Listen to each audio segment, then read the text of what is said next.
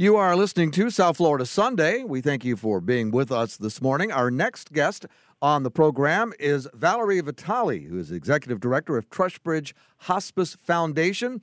Valarie, welcome to South Florida Sunday. Thank you so much for having me. Tell us a little bit about yourself and how you wound up as the Executive Director at Trustbridge. Sure. So I have been in the not-for-profit world for over 20 years.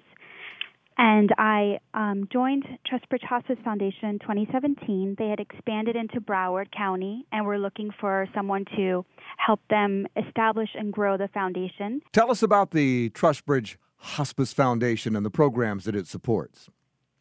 The foundation funds the Trustbridge programs that are not funded by Medicaid, Medicare, or private insurance. But these are programs that we feel are essential to our patients, their families, and the community. These programs include grief services for children and adults. We run camps for children. We also provide free school-based groups to any school in Palm Beach or Broward County. We have a robust music therapy program, a pet therapy program, and also extraordinary comfort measures. And all of these are provided to the community at no cost. We will also care for anyone in the community who is hospice eligible, who lives in Palm Beach or Broward County, regardless of their ability to pay.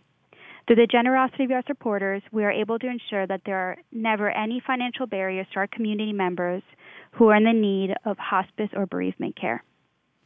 Now, of course, our area is host to a great number of fundraising events every year. I'm always amazed at how great the turnout is or has been in the past for events and activities throughout South Florida. And, of course, now we've been impacted by this crisis. What alternatives have been sought out by the Trustbridge Foundation and others when it comes to those fundraising events and activities? So I'm sure, like everybody else, all the other nonprofits, when everything first happened, we weren't really sure whether we should transition, do something like a hybrid. But unfortunately now, because of the current spike, at least in our organization, we have made the decision that for the rest of 2020 and into early 2021, all of our events will be virtual now.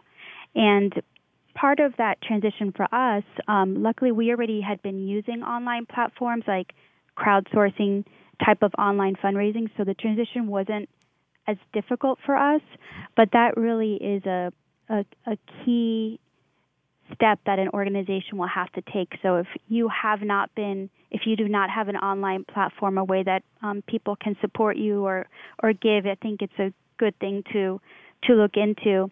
And then we went ahead and looked at each one of our events, and we decided which ones could work virtually and which ones our partners and sponsors and participants would still enjoy, because even though it's virtual, your supporters are still going to expect a good event. So I think that when the different nonprofits are thinking about what to do, it's good to keep your donor or participant in mind and still be mindful that it is still their time, and the event itself should still be a positive and fun, still mission-focused experience, and it should still be enjoyable, even though it's virtual. Just because it's virtual, it should not reduce the caliber of the experience.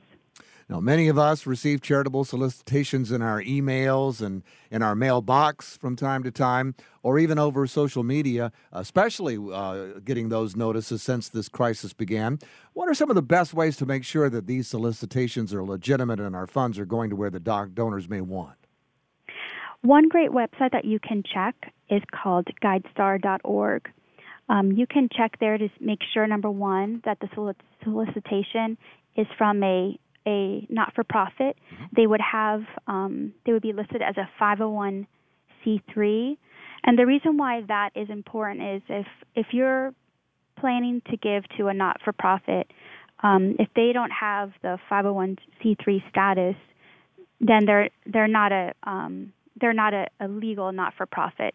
And also this year, with the CARES Act, which is new, everybody, regardless of whether you itemize or not, you're actually able to deduct $300, a $300 cash donation. So making sure, again, if you're making a donation, that it is to a 501c3. So there's some fundraising platforms like GoFundMe and things like that, those are not 501c3s. Those are not for profit.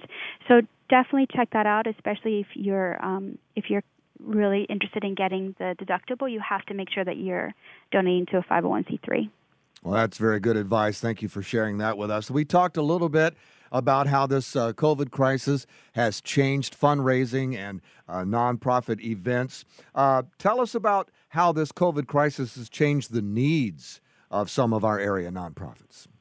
Well, I definitely would love to tell your audience that right now, like every other business, every not-for-profit has been impacted. Some have been impacted greater financially, some have not, but regardless, all of them have been impacted. A not-for-profit is like any other business, and so we are all having to do everything the way we were doing business completely different, whether it's having to get more PPE, moving everything virtual. So what I would say to your listeners is that if you are passionate about any topic or not-for-profit, please reach out to them. We all need your help right now. Reach out and ask, how can I help you? Is there anything that you need? If you're able to make a donation, that is always appreciated. But I would say reach out to them because we are in need of our supporters more than ever right now. And if you would like to support us at Trustbridge Hospice Foundation, you can visit our website and see the ways that we are impacting the community and helping the residents of Palm Beach and Broward County. And that website is trustbridgefoundation.org. Excellent. Well, thank you so much for being with us here on South Florida Sunday and sharing with us that great information. Wish you the best and trust that you and your family and your friends stay safe.